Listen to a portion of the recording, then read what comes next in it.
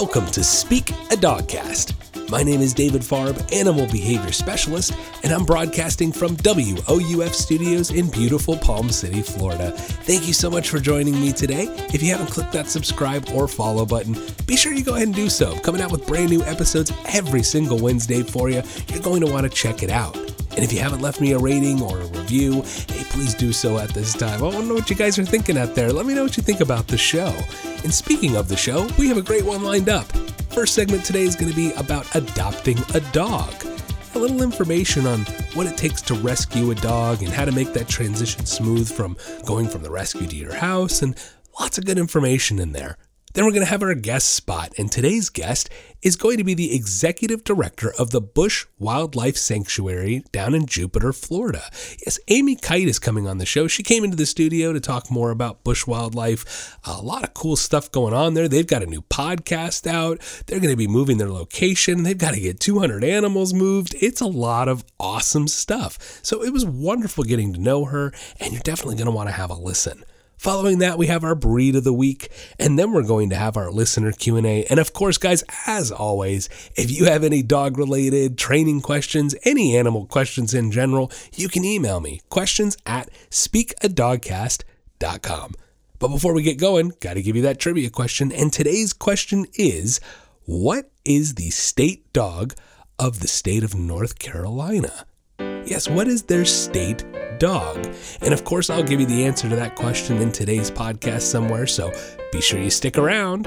You're in for a real treat. Enjoy the show.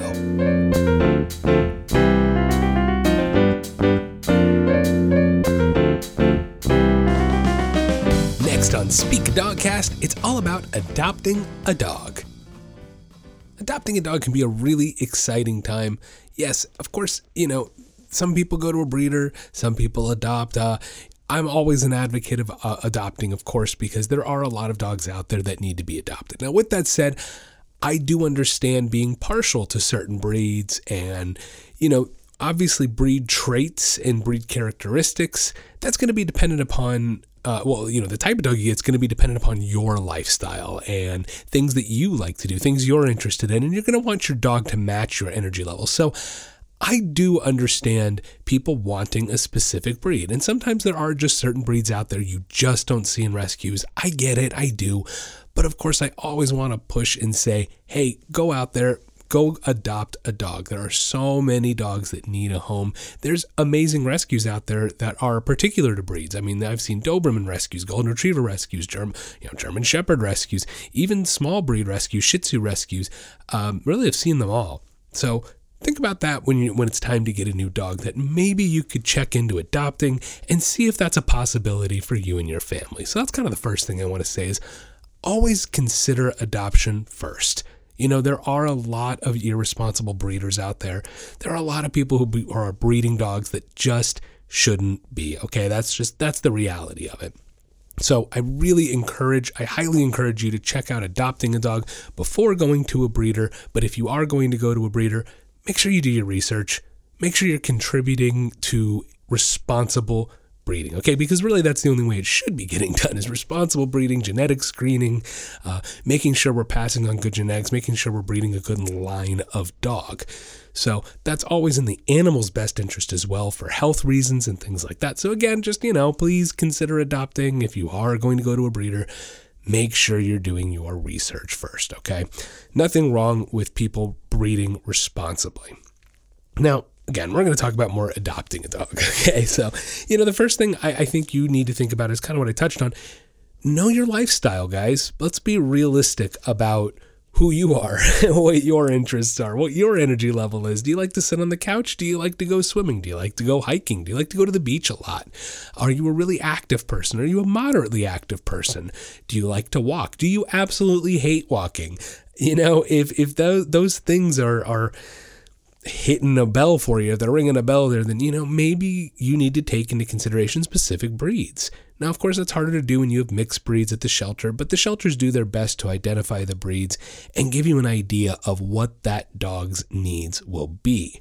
So you still should be taken into consideration when you have a mixed breed like that. and knowing, at least with some idea, what's going on there, and is it going to fit your lifestyle? Is it going to fit your family well? That's the first thing you got to take into consideration. Everybody walks into the shelter and they have, I'm sure, certain criteria. Normally I hear this criteria of like, I don't want the dog to shed, or I want a short hair breed so there's not as much fur. And while those, again, I don't have a problem with people considering those things as options, it shouldn't be your first go-to thought when you're adopting a dog. The first thing you should be thinking about is this breed going to match my lifestyle? Because if it's not, you can end up getting behavioral issues down the road if you're not fulfilling that dog's needs. So think about that when you're walking into a shelter. Don't just get taken in and suckered in by that cute face. It's hard to do. I understand. But think about that. Be realistic. Know your lifestyle. Know your needs. So that way you can better fulfill the dog's needs.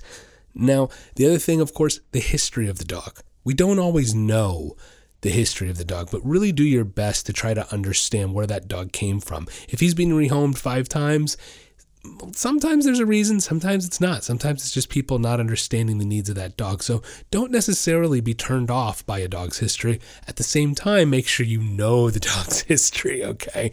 Really important stuff there that you need to know if this dog has a bite history, right? Why this dog has been returned 5 times. I encourage you to spend a little time with this dog before you adopt them. Okay, try to see if the shelter will allow you to take him for a walk, spend some time in a social room, see how he interacts with other dogs, other people, those kind of things to make sure, again, it's going to be a good fit for you and your family. So it's important to know, if you can, where the dog's history came from. Now, with that said, I don't want you to hone in too much on where that dog's history, where they did come from, because I don't want you to form an emotional attachment to that. A lot of times I find clients will use that sort of as an excuse once they adopt a dog. Oh, he had such a horrible background and he had a terrible life and he lived on the street, and you end up coddling them, and that can develop into behavioral issues as well.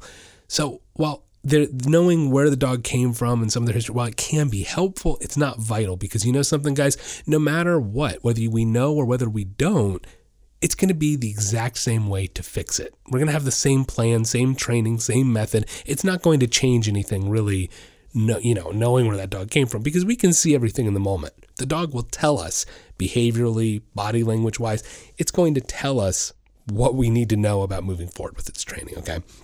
So keep that in mind, is don't get too stuck on the history, but be aware of the dog's history. So if you find a rescue, I'm going to tell a little side story here. If you find a rescue that doesn't want to adopt a dog to you, what do you do? People don't like to hear that. They take it personally and they get a little insulted. This does happen. You apply to a rescue, you're looking at dogs, and maybe the rescue says, hey, you know something? I don't know that this dog's going to be the best fit for you. Or maybe you don't have a fence in your backyard and I don't think that's going to be the best fit. And so this is where the story comes in. I had a client a few years back who, they wanted to adopt another dog, and basically the rescue told them no, because they didn't have a fence in their backyard. And the dog was a high energy breed, needs a lot of exercise, needs some stimulation, needs to be able to get out and run around. Now, this woman has had a lot of experience with dogs. She's trained a lot of them. She's had those breeds. She currently had that breed as well. So, she was not happy when the rescue told her, I'm sorry, we don't trust you and you don't have a, fence in your backyard. And she got so insulted. She wanted to drag my name into it. She was going to make a whole hubbub. And I went, whoa. Hold on. A rescue has certain criteria and rules in place for those dogs for a reason. And the main reason is once that dog walks outside of their doors, once that dog is no longer in the care of that rescue, they can't control anything. They have no control over what that person that adopts that dog is going to do. But the only thing a rescue can do is try to set that dog up for success as much as they possibly can beforehand. And sometimes those things are their rules, like their criteria of, we don't adopt dogs out like this that don't have a fenced backyard. Why is that such a bad thing? The rescue is trying to do their best to do what's in the best interest of that dog. So I really can't stress it enough. Don't be insulted if a rescue doesn't want to give you a dog, if a rescue just maybe doesn't see it as a good fit. the people at the rescue have probably been doing it a while.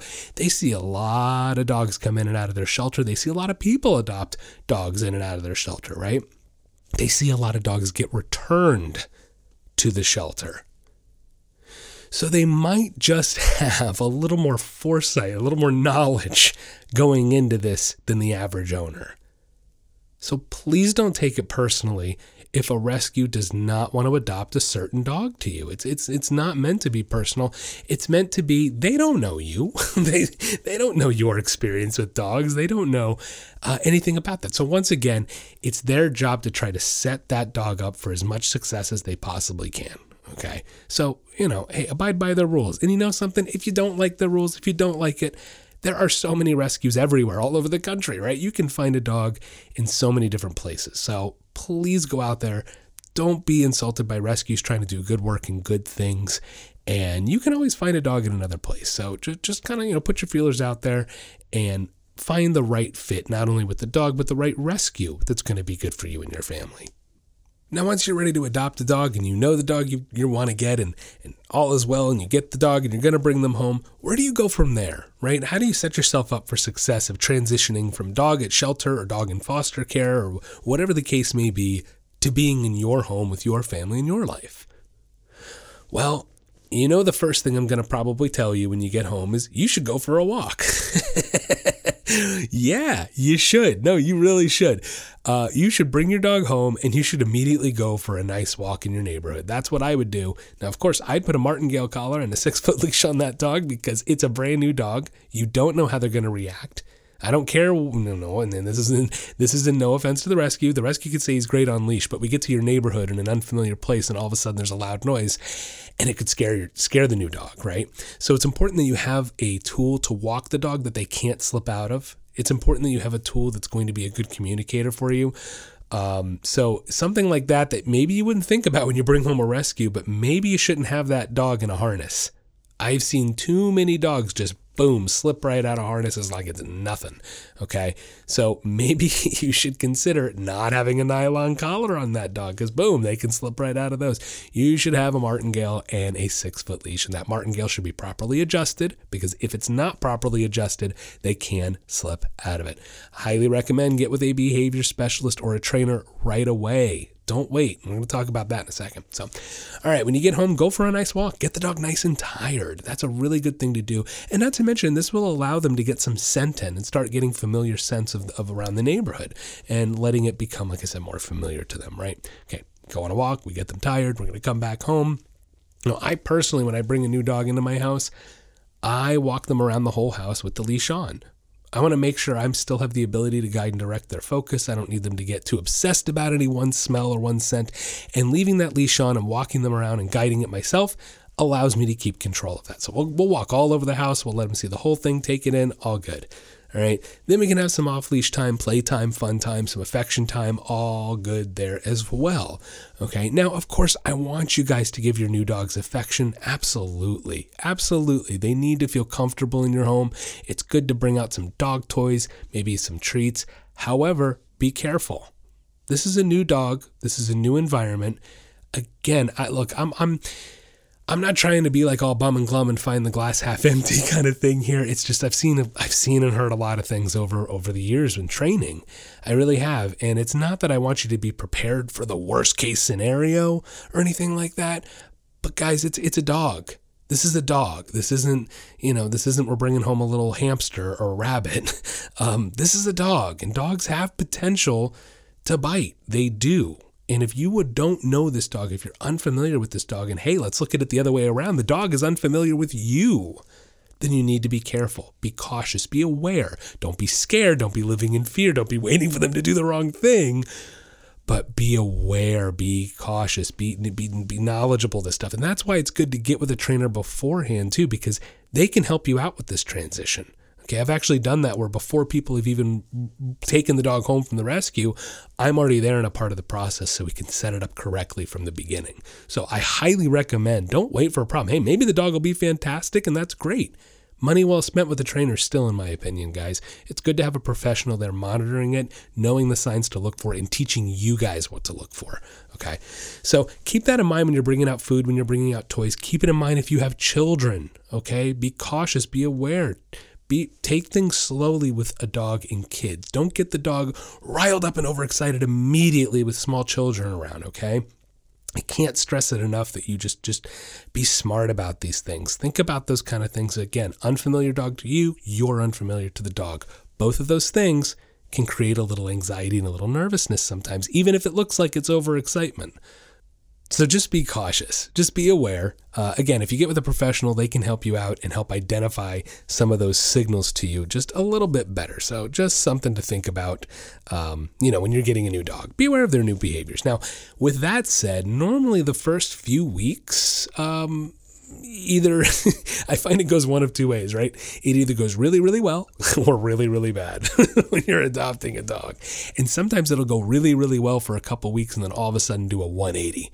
And that's that little honeymoon period. It's a honeymoon period is what's going on there. Or like a deer in the headlights period is kind of what I like to refer to it as, because it's a dog in a new environment. Everything's new. They're taking in everything. I mean, dogs can only focus on one thing at a time.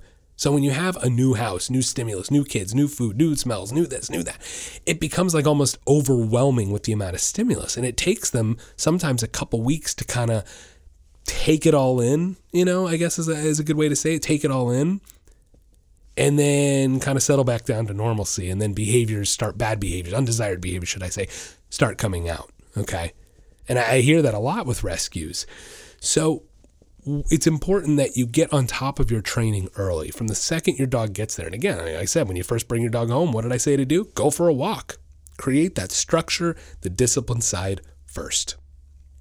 So, don't wait for behavioral problems to happen. Try to get ahead of them by starting your training, starting your walking, starting your structure early when you bring a new dog in. It's really, really important, guys, okay? So think about that.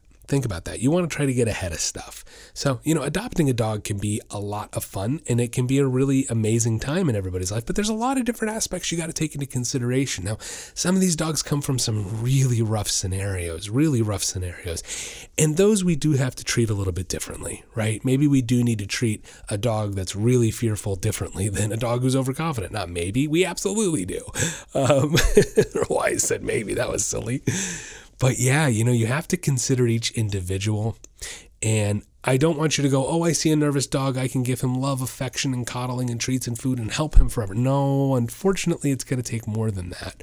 Okay. Knowing how to deal with a really anxious dog, it takes some knowledge, some skill, and some understanding. And it's not that you can't do it, but the average owner is not knowledgeable enough to without working with a professional. Okay.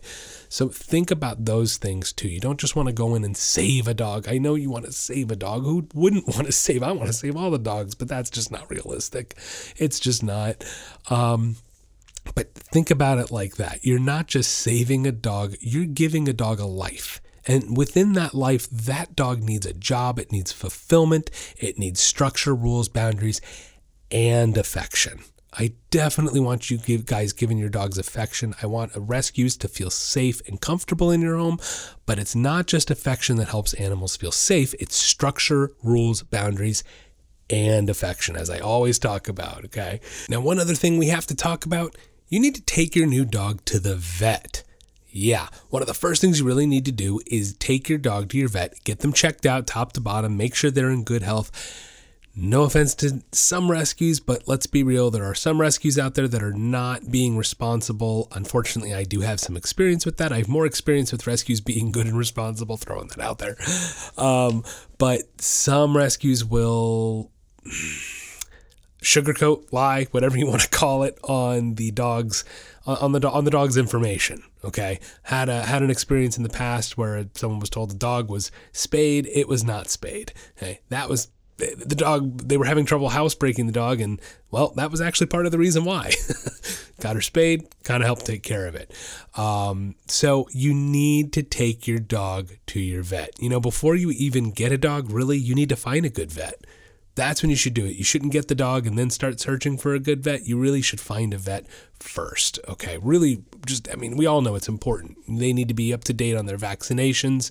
We need to make sure they even have something like the rabies shot. You don't want that to be a potential lie and be walking around and not having your dog have that, or any of the necessary vaccinations that they need to keep them healthy. So you need to take your dog to the vet the first thing you do, okay? First few days your dog is there, you should already have an appointment set up with your veterinarian, okay? Can't stress that enough. I'm going to say it one more time. When you get a new rescue, one of the first things you should do is take your dog to your vet. So you definitely want to keep that in the back of your brain when you're adopting your dog. There's a lot of facets you have to consider. You need to understand the breed you're getting, even if it's a mixed breed. Rescues are usually decent at labeling what a dog is. Sometimes it's hard to tell if they've got like 6 different things going on there, but you can have some idea. You can look at a dog and go, oh, that's a little shepherdy. Oh, that's a little retriever-y looking. Oh, maybe a little pit in there. Maybe a little bully breed in there on this one. Okay. And then you can better understand what that dog's needs and fulfillments will be, how much exercise it's going to need, how long of a walk, and then you can better match that to your lifestyle. Okay, don't just walk in the shelter and see cute, fluffy little things that you want to just take home and love on, because of course that's a huge part of it, but be realistic about it. Go in with your brain first, heart second. Okay, really, really important. Make sure you're getting a dog that's matched to your lifestyle, which brings us to their next point, the history, right? The dog's past, what they've been through. We don't always know, and it really doesn't matter whether we know their history or not. Sometimes it's helpful if we do know, but quite frankly, the way we go about fixing those behavioral problems, anxieties, whatever the case may be, it's going to be the same whether we know the dog's history or not. Now, of course, rescues, guys, they have the right to tell you yes or no on adopting a dog, and we need to be respectful of that, right? Rescue, what are they out there to do? They're out there to save animals and try to rehome dogs and give them great lives. And the best way a rescue can do that is by creating their own set of parameters and rules that they feel sets the dogs up for the best success once they leave the doors there, once they leave the rescue, once they walk out of there. They want to be able to know that they have done everything they can to set that dog up for success. And sometimes that is turning people down. Okay, so don't take it personally. Go find another rescue if you're really insulted by it, but don't get mad at them. They're trying to do what's best for the animals, and that's what we all want, right? Now, of course, when you get that new dog, you need to be cautious. You need to be careful. Make sure you're understanding its body language. Get with a professional. Get with a behavior specialist or a trainer, guys. Always good to do it even before you adopt the dog, so you have a better understanding of what to look for body language-wise and behaviorally, and be able to head off undesired behaviors and maybe even some really not nice stuff, right? So keep that in mind. There can be a honeymoon period or a little bit of a deer in the headlights period for a couple weeks where the dog is really, really great, right? Or maybe really, really terrible for a couple weeks, and then they end up evening out and they're all right. Sometimes that transition can be difficult for the dog. So please be patient when you adopt a dog. Be patient with it, be understanding, and make sure you take your time in the training process. Put in the time, put in the effort, do what's necessary to create a balanced life for your new dog. Of course, guys, training. You should always be training your dog. You should not wait till there's a behavioral problem. You should get ahead of it. So hire a trainer before you have any issues, because sometimes we can see certain behavioral things happening that might snowball out of control, and you may not realize it. We may see it before it's a problem. So I highly recommend training your dog before there's a problem when you're adopting them, making sure you're heading off any undesired behaviors, so that way they never become an issue to begin with. And that one last thing, don't forget to take your dog to your veterinarian. Yep, make sure you get them checked out, even after you've taken them from a rescue, even though they may have said they're up to date on everything, get them double checked out by your veterinarian. So if you keep in mind those kind of tips and a little bit of advice there when adopting a dog, keep those things in the back of your head and you'll be set up for more success.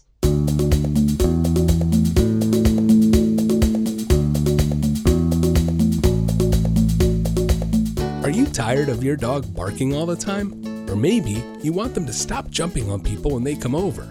Or does your dog take you for a walk instead of the other way around? We can help. At The Nature of Training, we are committed to improving the relationships and lives people have with their pets. No matter what behavioral issue you are experiencing, from an unruly puppy to more severe issues, we can help. offering a wide variety of services such as in-home training, doggy and puppy boot camps, doggy day camps, boarding, and more. For more information, check out our website, www.thenatureoftraining.com, or you can find us on Facebook or Instagram at David Paws. Located in Palm City, Florida, serving all of the Treasure Coast and North Palm Beach County. The Nature of Training, helping you achieve success with your pet.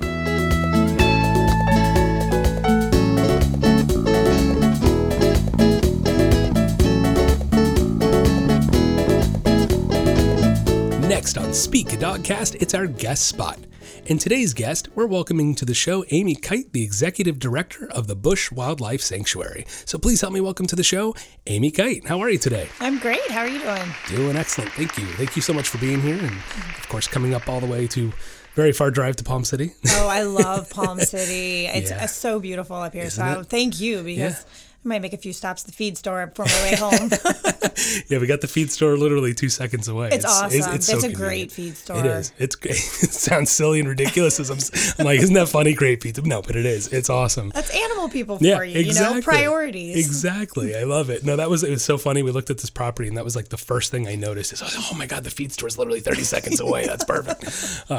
Anyway, all right. So welcome to the show. And you're from Bush Wildlife Sanctuary. And those who don't know, Bush Wildlife Sanctuary, they are located in Jupiter, Florida. And I'm actually just going to hand it off to you. Why don't you go ahead and tell us a little bit about you, the organization and what you guys do? Sure. So Bush Wildlife Sanctuary is a wildlife hospital. We take in sick, injured, and orphaned wild animals, primarily native to the state of Florida. And the goal, of course, is to get them feeling better and then kick them out, get them back out in the wild where they belong. And what we really noticed as we first started the organization back in the early 80s was that most of the animals that were coming to us were actually affected by humans. So lots of hit by car, fishing line entanglement, electrocution, kept illegally as pets, attacked by pets. I mean, the list just tends to kind of keep going on as time goes on. And so that really led us to believe that there was a real need for education and to teach people about coexisting with wildlife. And so that became the second part of our mission, was not only the really humanitarian effort of taking care of the animals, but also trying to come up with a longer term goal of conservation and education through preservation. Nice. And how big is the property? Funny you asked that. So currently we are located, we license about 11 acres from the Loxahatchee River District, and we're built on about 6, and then the rest of it is still natural. We have been seeing a massive increase in the number of animals we've been getting in, and also the number of visitors who've been coming to see us. So just last November, we purchased a new parcel of land, which is just about 5 miles from where we're currently located. Nice. It's 19.4 acres. So we will be able to vastly expand our abilities to care for the animals and also to accommodate more guests. Nice. That's really cool. So is the plan kind of to split Wildlife Hospital and exhibits or like permanent residence rather? Well, on that 19 acres, yes. So we're going to move the entire operation. The entire yeah, thing. because being a nonprofit, you really have to multitask your staff and your volunteers. So you might be 1 hour at the hospital and then running over to the sanctuary side to feed animals, something like that. So the whole operation is going to move, but this really gives us the ability to section off parcels of the land for each purpose. Nice. So roughly 5 acres will be strictly focused on rehab. We'll get it as far away from the human element as we can. So not hearing people walking through the sanctuary, of course, visually keeping it all blocked off. And then the rest of the property, part of it will be left natural, and then the rest will be for the guest experience. That's cool. That's fantastic. We're very excited. Yeah. So what's the timeline on that? Well, right now we're at about 14 months from now. We'll hopefully be moved. So it's really a pretty quick turnaround. That's for fantastic. us. That's really cool. Yeah. Nice. So how long ago did this kind of come to fruition? Well, we've been on the property that we're currently at for over 2 decades, and we were coming to a point where there was lease negotiations, and both agencies have grown exponentially while South Florida has grown as well. And so each of us kind of were like, well, I need this and I need this. And we took a step back, and the goal has always been to own our own property. And it was kind of like, is this the moment to do it? Of course, there's a global pandemic. Why not, do a huge move and capital campaign? But it just really seemed like a good fit for us. By looking at the amount of guests and the amount of animals and the time period we were in, it's like, we're just going to jump in and do it and go for it. And so it's some days I question. That's a huge undertaking. It's a very big undertaking. Ginormous when you really think about it. We've got about 200 permanent resident animals that are permanently impaired. Yeah. So bears, panthers, eagles, otters, alligator. And that's what everybody wants to know is like, well, how are you going to move them all? And Carefully, thank you. But we've actually started that process a year out. Injection training and crate training and target training. And some people probably think it's a little insane, but anybody who's in the animal field knows the less stress and just making it part of your everyday routine and switching it up on moving day is going to be the safest and most effective way to handle it with the least amount of stress. Exactly. And we talked about that before when I had a previous guest on, a lot of, zoos and sanctuaries and those kind of places. The behavioral training, a lot of it is logistical, just being able to get temperatures or move animals or be able to give them vaccinations if they needed shots, those kinds of things.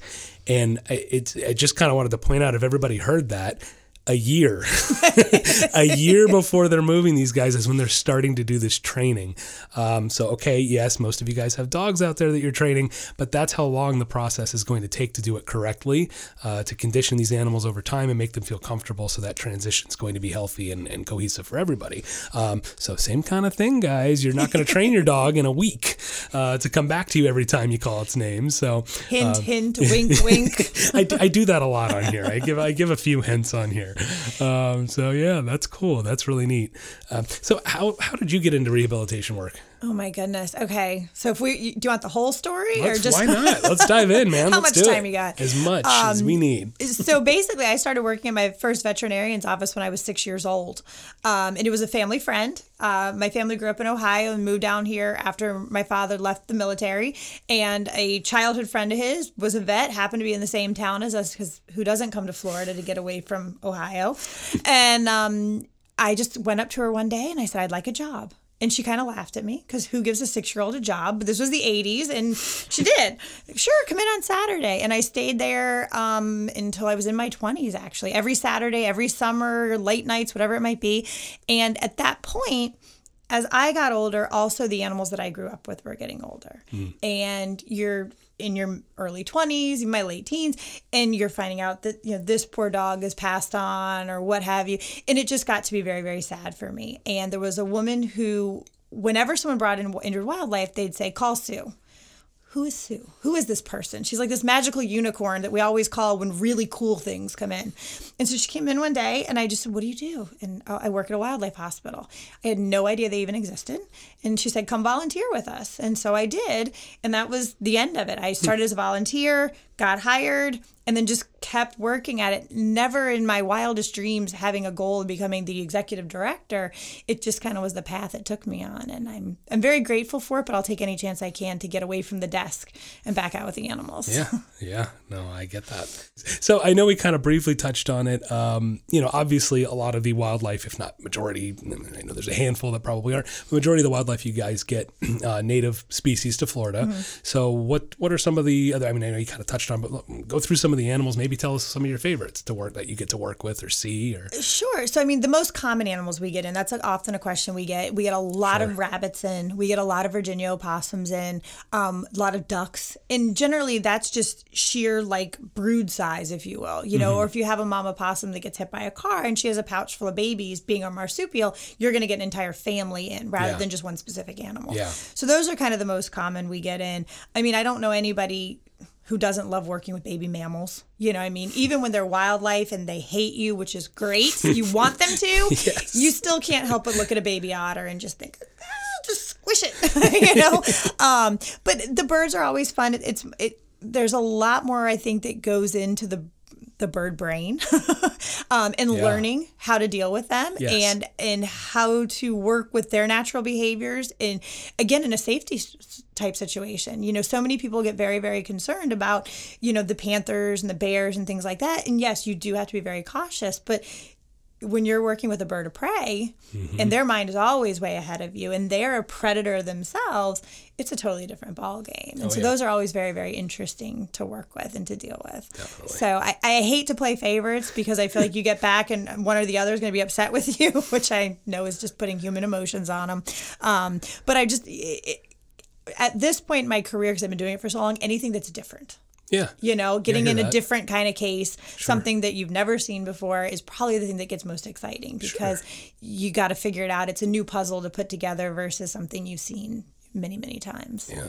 And especially when you're talking about the medical field, I mean, it's practicing medicine. It's constantly changing. There's always something different out there that's going on, whether that be, unfortunately, a new disease that you're up against. The injuries tend to run, pretty basically the same, but there's also all these new techniques. And the wonderful thing about wildlife rehab that I really like is because the wildlife doesn't have owners per se, you can work with veterinarians who want to donate their time with these new techniques. So sometimes we're actually on the forefront of medicine because we have that ability that there's not a liability with an owner who's holding you said this was going to work. I don't know if it's going to work. It's a practice. We're practicing. Sure. And so that's been really, really interesting to do different studies, if you will, on patients and try out new techniques. Little renegade medicine. Yeah. I noticed, I think it was on Facebook. You guys just got or maybe you've had a pelican in. Are we talking about RV? Yes, RV. Thank you. That was the name. Our viral pelican. Yeah, why don't you tell us a little about him? So RV, the pelican, is actually a baby pelican, a juvenile pelican, if you will, who didn't migrate. He was up in Connecticut, and this really, really cold weather has set in, and he didn't have the ability to migrate south. He wasn't trying it. He was actually on a frozen lake. And so he was rescued, and he was taken to a wildlife facility in Connecticut. And they don't really do a whole lot of work with pelicans. And he's really not even supposed to be there right now. Exactly. Yeah. And so it got a little attention on their social media page, and a few of their volunteers actually have a little 2-seater airplane. And through a volunteer that they had that used to volunteer with us, they said, "Oh, Bush Wildlife does a lot of pelicans. Why don't you reach out to them?" And the pilots were like, "We'll fly him down to Jupiter from Connecticut." And so they kind of bunny hopped in this little plane all the way down with RV. That's so cool. Got him down to us. He had pneumonia when he got to us. He's got frostbite on his feet. So the pneumonia is actually doing really, really well. He's doing great on his antibiotics and his treatment. He's eating on his own now, which he wasn't at first. The frostbite, we're still working on that because frostbite isn't something that's an immediate. Yeah. The skin itself kind of starts to deteriorate back as time goes on. It's almost like a electrocution, but externally going in versus internally going out. And so we're still gauging how much reconstructive surgery we're going to have to actually do on his feet. Interesting. But he's become a little bit of a viral celebrity. Yeah. Thanks to his flight by plane versus wing. Oh, that is interesting. That's cool. And then if anybody, if you guys out there want to take a look at the website and you can get more information, you can check out bushwildlife.org as well as find on Facebook. I mean, that's where I was just, I happened to see in the newsfeed, my newsfeed was scrolling through and saw about RV. So yeah, you can check out his updates. I'm sure you guys will be giving more updates on that as well. So definitely check him out on Facebook or like I said, bushwildlife.org. So that's cool. Yeah, a lot of different wildlife in Florida that, people are unfamiliar with as well. And I think some of my favorites to deal with and work with are the reptilians and gators and crocodilians because they get such a bad rap as just being big, overgrown, dumb animals. Oh my goodness. And there's nothing further from the truth. Exactly. But you've been in the industry for a little while too. I won't call out your age either, but have you not seen a major shift in what people are doing with reptiles now from a training perspective versus even a decade ago? Definitely. A decade ago it was just manhandle them, move them around. And like our alligator, we have an alligator named Freddie. She was hatched prematurely, so she does have some developmental issues. She's in her 40s now. Oh, wow. Gosh, Freddie. But we've actually got her trained to a bell to come for her food, take it off a set of tongs, because her enclosure that we just recently did is so large for her. You don't want to just throw food out there willy-nilly and hope she finds it. So she's got her training schedule and she comes up to the sound of it and she and that's something that a decade ago, probably if you would have told me we'd be doing that, I'd be like, you're insane. We didn't know their capacity. Yeah. And I just love it. Yeah. I think it's so awesome. It's so fun to watch her. Absolutely. I have to say, I'm from Orlando, and I don't know if you guys have heard, maybe you've heard of Gatorland. You've been in the area. Well, I just hit me here, West Palm Beach. You know it. But there are a lot of people who've been in the area for years and never heard of them, even animal people. But I was going to say, I have to give Gatorland at least a little bit of credit because they are one of the only, I would say, reptile shows that have been doing that kind of thing for a long time. And, I was just talking about this where we had to move. I was at an exotic rescue. We had to move a gator. We were moving enclosures. And this is when I was really starting to learn how to handle larger gators. And I had gone in the enclosure and the gator just wasn't having it. Just was not interested. And then another guy comes in who the gator's known his entire life. And he just goes, shh, puts his hand right on his nose and the gator calms right down. And people go, no, there's no way he knows that person. I go, you'd be really, maybe a pea-sized brain, guys, but you'd be shocked at what they can recognize. And again, animals we're all creatures of habit and patterns and repetition. And like you said, using a bell and conditioning with food and teaching them that, it's amazing.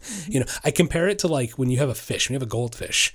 And normally people feed a gold, they don't even realize it, but you feed the fish at the same spot in that tank every time. And what happens when you walk up to that corner of the tank? All of the fish come swarming over to the corner. Well, guess what? You just conditioned and trained that, even something as simple as a fish. Did you know a goldfish can go through a maze? Yes, I did. I've seen. See, I thought I was so special. When I was in 5th grade, okay, my parents love animals, but they're the kind of like, oh, we have a dog, whereas I want 30 dogs, yep, me too. Me too. And so when 5th grade came around and it was a big deal for everybody in 5th grade to do their science project, I did Could a Fish Go Through a Maze? Because I was going to get a pet out of it. I couldn't care less about the science part of it. I just wanted another pet. And so it was, my mother was like, are you kidding me? Yeah. And it made it all the way to the state finals and everything. And then when it was over and I thought I was getting my fish back, I'm like, where's my fish? Oh, we gave it to your cousin for her tank. I'm like, oh, seriously. So that whole thing for nothing. All this work I just did with this fish. And she gets to keep like the award fish. Great. That's awesome. So, yeah. I hold grudges. Yeah. No, it's funny. I used to keep all kinds of animals growing up, and I always told my parents, I said, it's because you just kind of made me think of it. I always said, I want a big dog. I want a big dog. So we had a little Shih Tzu, and that was the same thing. My parents, they like animals, but they're not. Me love animals.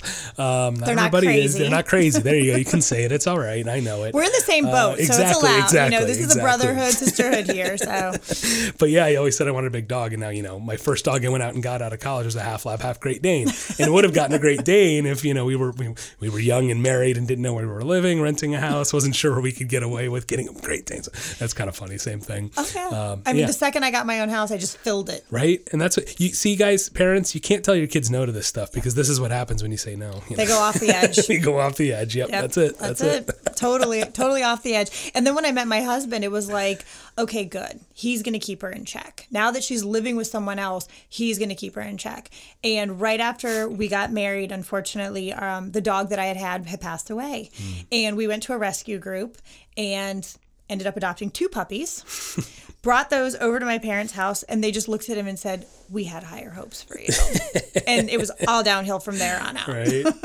So does your husband, does he work with animals as well? He does. Yeah? Yeah, I brought him down the rabbit hole with me. Oh my gosh. Yeah. He was working in the hospitality industry and my wife was too. Got to the point, we went on vacation and we were on the flight back and he just said, I am dreading going back. I really, really don't want to go back.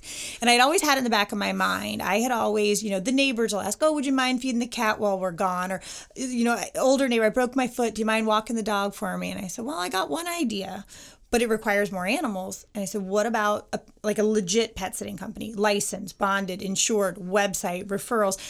Really cover ourselves where it's not your next door neighbor or your friend, but strangers who are going to let you into their homes. And I wanted to give animals the same care in their home when people are away rather than displacing them into a boarding situation or anything like that. And he said, sure. And we started it within 2 months, and that's been 5 years ago now. And that's all he does is pet sitting and dog walking. And half the time he tells the people oh, if you can't keep him, we'll take him. And I'm like, no, they pay us. Let them keep their pet, and we will go there. We don't need more. Go visit every day. But no, but he's so cool. I'm like, yes, at their house. At their house. Leave it there. Go. Yeah, right? Yeah, believe me, I know. I mean, we had 11 dogs in the house today, so... It's a lot. It's a lot. It becomes a lot. That's part of the reason I do boarding out of my home. Same thing. I wanted to create a home environment, a home away from home, if you will, and not make it too much of that kennel, boarding feel too much and have the animals be comfortable. But when you bring it into your house, it becomes a lot. Especially when you have your own. Exactly. I mean, we have 4 dogs of our own, and that's luckily my wife, while she may not work with animals, thank God she loves animals, because I don't know what the hell I would do if she didn't. Well, you wouldn't be. You would never have gotten together. No, we wouldn't have. That would have been date one. Well, shake the hand. I have to give her credit. She's really a lot.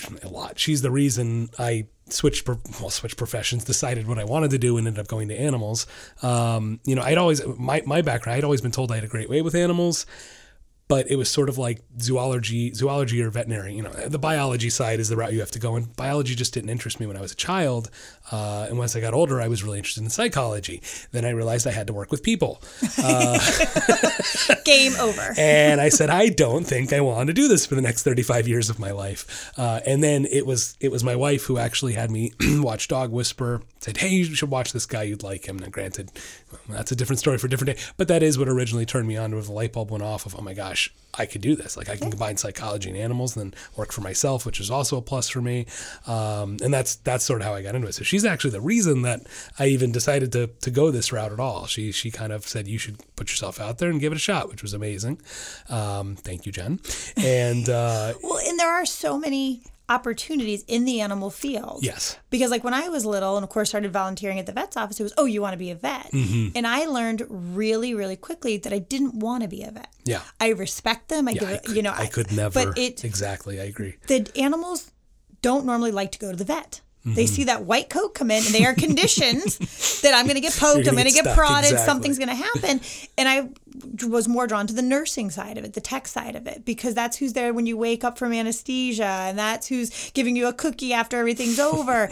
And that really was like, no, I want to be that person because the animals are happy to see them. And that kind of led also into wildlife where the wildlife's not real happy to see you, but when you finally get to let them go, it's that caring, it's that nurturing, it's that there's going to be an end game. We're going to get you through those shots, but then you're going to see at the end what the treat is, which is getting back into the wild again. Definitely. And even now, I mean, with the sanctuary being as large as it's become over the years, we've got marketing people who, they don't want to be the veterinary nurse, but they want to help raise money to take care of them or tell the story of RV, and all the way down to our welcome center manager where it's merchandise geared towards education and towards nature related and conservation. There's so many aspects of it that you don't have to be limited to that biology side of it. And I love that. Yeah. It's just fascinating. Definitely. It's same thing for me, just behavioral. That's what I love is seeing the change. You see where we start with a dog and then you see the changed result, if you will. And that's what feels good. I really like that part of it. So great. I'll drop my dogs off. More than welcome. Have fun. Good luck. You're in for it. No, hey, you already know the part that I need luck with is getting you on board. Yeah, right? well, I'm not very compliant. I will let you know now. I'm not a great compliant owner. That's the tough part, man. It's the follow through. Look, I jokingly say I can get any dog anywhere, anytime to change, but getting the people to do it. That's the hard part. So, I wanted to talk a little bit about, because obviously you guys were affected with COVID-19. I was affected. My business was shut down for a couple months. And speaking of podcast, I want to give a shout out to the podcast. Oh my goodness. Tell everybody about the podcast too. Yeah. So, with COVID, we were also shut down. We were shut down for about 2 months.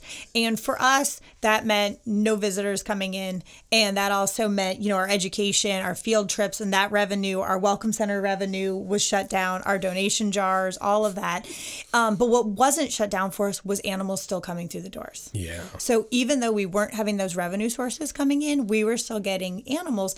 And on many days, actually, historically, more animals because people were home. We're home and are more around and aware. They're not on the go, running, not looking at their surroundings. They're actually home. I'm going to go outside, get away from the computer for a little while. What's that baby bunny? I need to help it, And we had contactless drop off. So we were often, we had it set up. Call us, here's the enclosure, put it in there, and then we'd have to call them and go, can you come back and get it? You don't need to rescue this. So it was really a totally different way of life for us. And during that time period, a great friend and supporter of the sanctuary whose children come, and also the community where I live in, they do a podcast, reached out and said, I think people just need to know this. And so we started discussing, and what became of it is a short form, 12 to 15 minute long podcast called Inside Bush Wildlife Sanctuary. And it really started with documenting the closure due to COVID. And we've continued to follow up with now through the reopening and really getting into the rescue side, the rehab side, the release side of it. And what I think has been really fun is because it is short format, it's very palatable, it's very easy to digest, and kids are the one. I wasn't expecting that. when we first started talking about it, I was thinking like, ooh, podcast, yeah.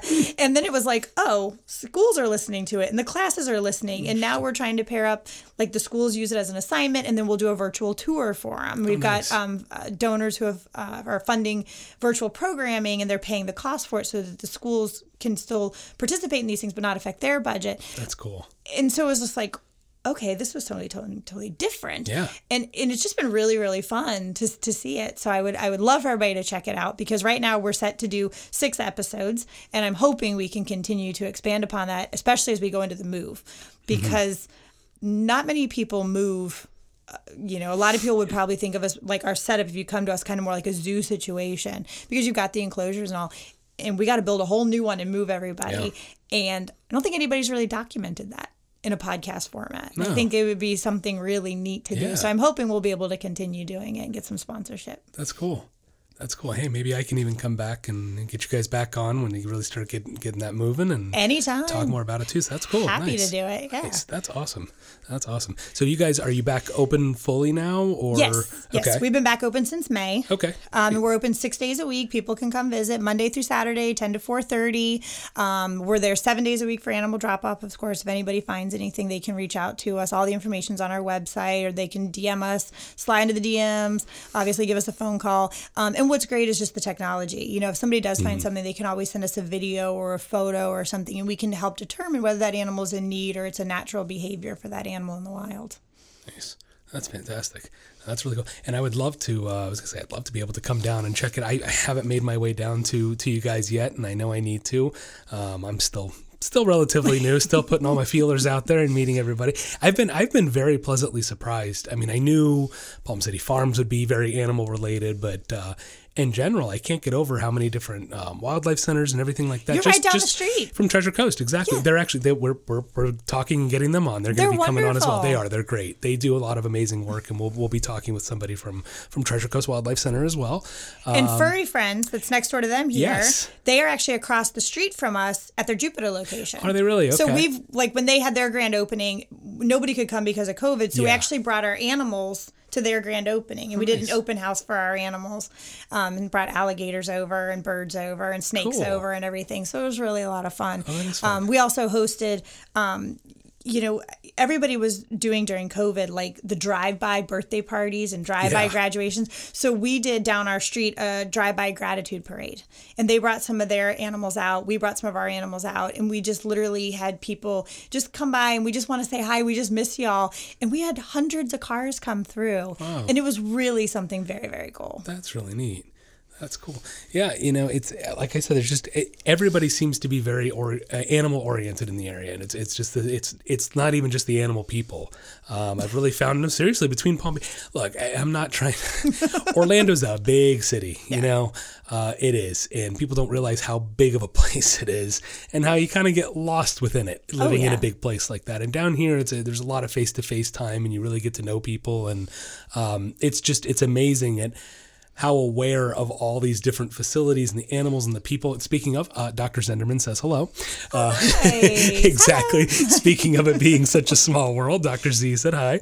And it just that whole kind of animal-oriented community thing going on down here, and I really like it. It's really been a nice feel as an animal person. I couldn't agree more. Yeah. I mean, even amongst the animal organizations, the charitable organizations, there's a few different wildlife locations, and I'm talking all the way from Melbourne, a little bit north of here, down south into the Fort Lauderdale, and even into Miami area.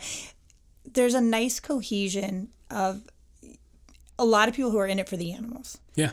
For us locally in Jupiter, you've got Bush Wildlife, you've got Furry Friends, and you have Loggerhead Marine Life Center, and their focus is sea turtle and ocean conservation.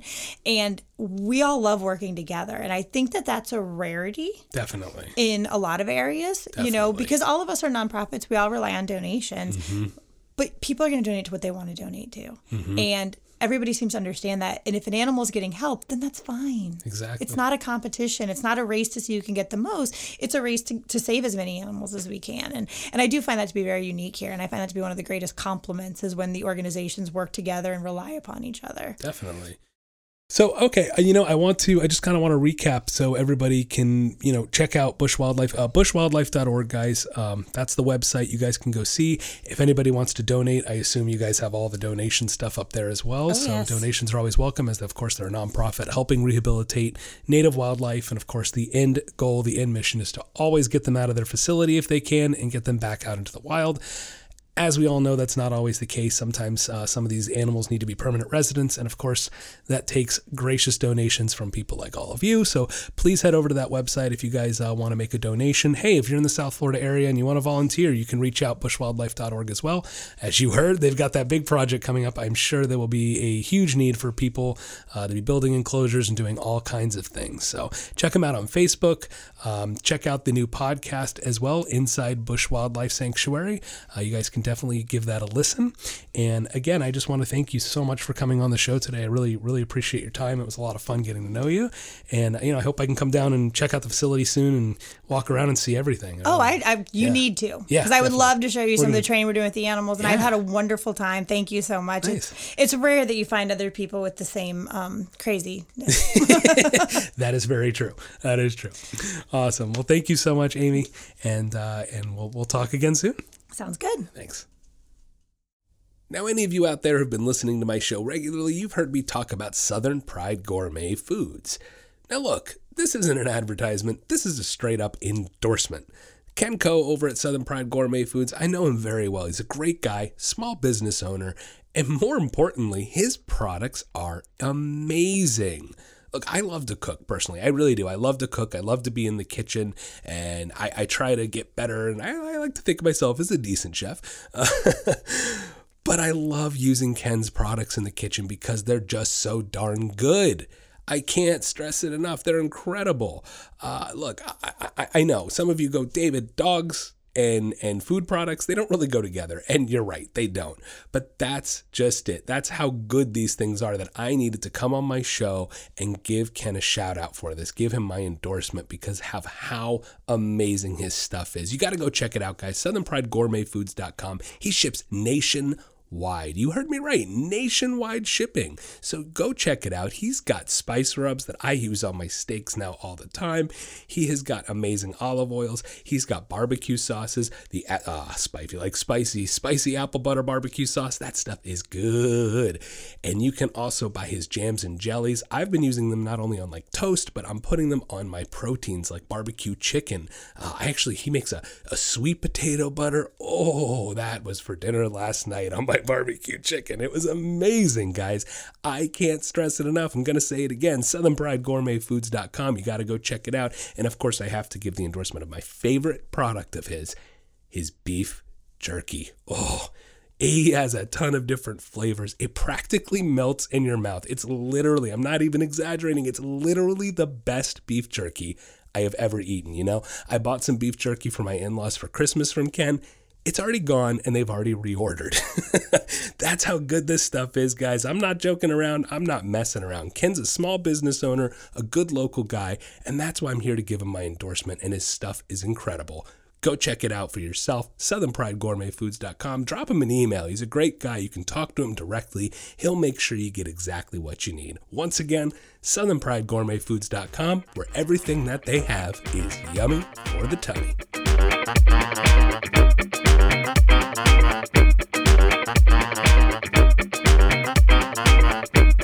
Next on Speak Dogcast, it's our Breed of the Week.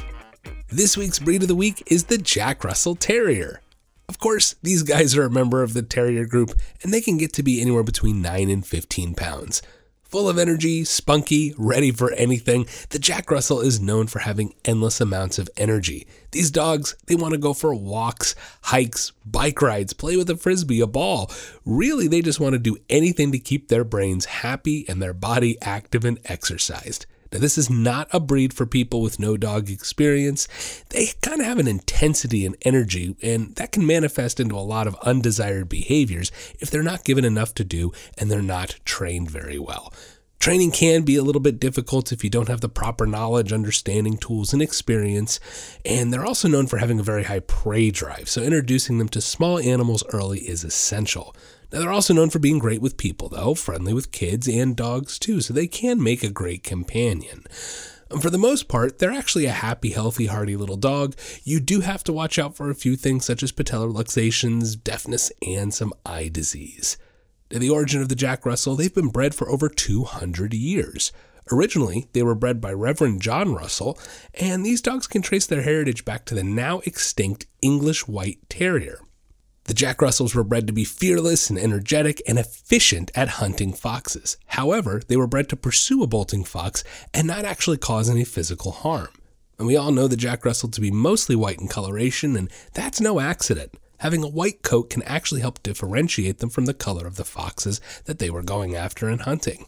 With all these attributes, they quickly became a popular breed among hunters, but post-World War II, hunting was on the decline and the Jack Russell became less of a hunting breed and more of a companion breed in popularity. But as we know, you must be ready to fulfill all of those high-energy needs in order to keep them happy and healthy. In pop culture, the Jack Russell made its way onto the set of Frasier, playing the role of Eddie, where he received more fan mail than any of the other characters on the show. Now, Milo from the movie The Mask, that was also played by a Jack Russell. And of course, we all know the Jack Russell that played the title character of the children's television show, Wishbone. The answer to today's trivia question, what is the state dog of North Carolina? It's the Plothound. Yes, the Plothound is the state dog of North Carolina. These guys are a large scent hound, and originally they were bred to take down wild boar.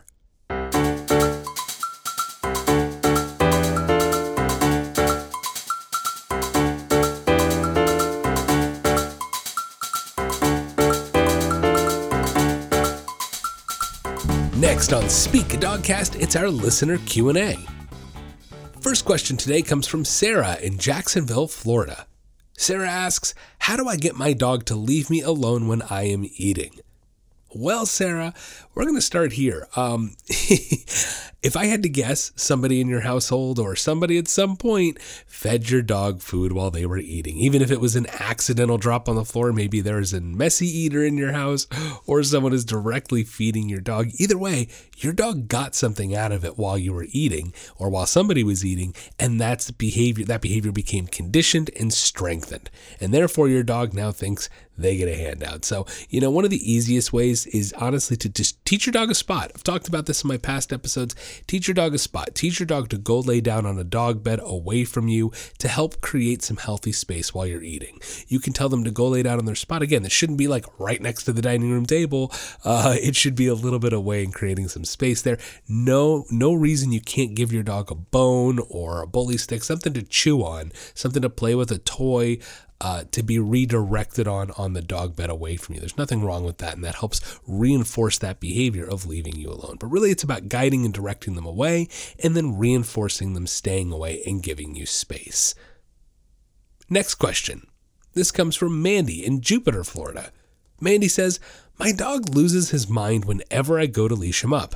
I can't even touch the leash without him hearing it and going crazy. What can I do to fix this?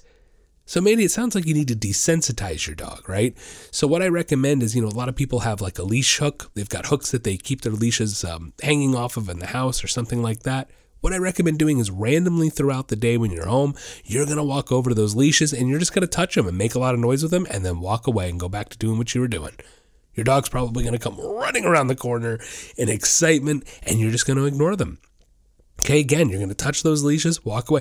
You're going to do this intermittently throughout the day, a handful of times every day. And what you're going to discover is that you're taking away that overexcitement of the leashes. The excitement's never going to go away. Your dog's always going to want to go for a walk if you've conditioned the walk to be a fun and enjoyable experience, right? But it's going to take away that overexcitement by desensitizing them off of that noise. Then once they start getting desensitized off the noise itself, hey, maybe then we'll work on actually sitting and staying and being calm with leash work. Of course, we have to create focus first in order to get our dog to relax, calm down. You can listen to previous podcasts to get more information about that. But suffice to say, you have to create some focus, get them in a sit, stay, reward them, and then leash them up once they're calm. But I prefer to start with desensitizing to the noise first, taking some of that overexcitement off of it, then try to work on the focusing, sitting, staying calmly part with leashing up, utilizing treats, utilizing focus, making sure you're reinforcing calm behavior, and then leashing them up. Now, a little side note about leashes, guys, especially like if you have a puppy and we're teaching them to accept a leash and collar, I always like to make sure I'm rewarding. Anytime I put a collar over my dog's head, any dog's head, I want to pet them and tell them good boy every time, good girl, to reinforce and make them understand putting the leash and putting the collar on isn't a bad thing, okay? So that's just a good side note to take away from that. Anytime you're putting anything over your dog's head, neck, anything like that, you want to tell them good boy, good girl when they respond in a calm way accordingly. That'll wrap up the podcast today. Thank you so much for listening in, and a very special thank you to Amy Kite, the Executive Director of the Bush Wildlife Sanctuary, for coming on the guest spot today. Don't forget to visit their website, bushwildlife.org. If you guys are able to make a donation, please do. And of course, check out their new podcast, Inside Bush Wildlife Sanctuary. Have a wonderful week, and don't forget to get out there and walk your dog.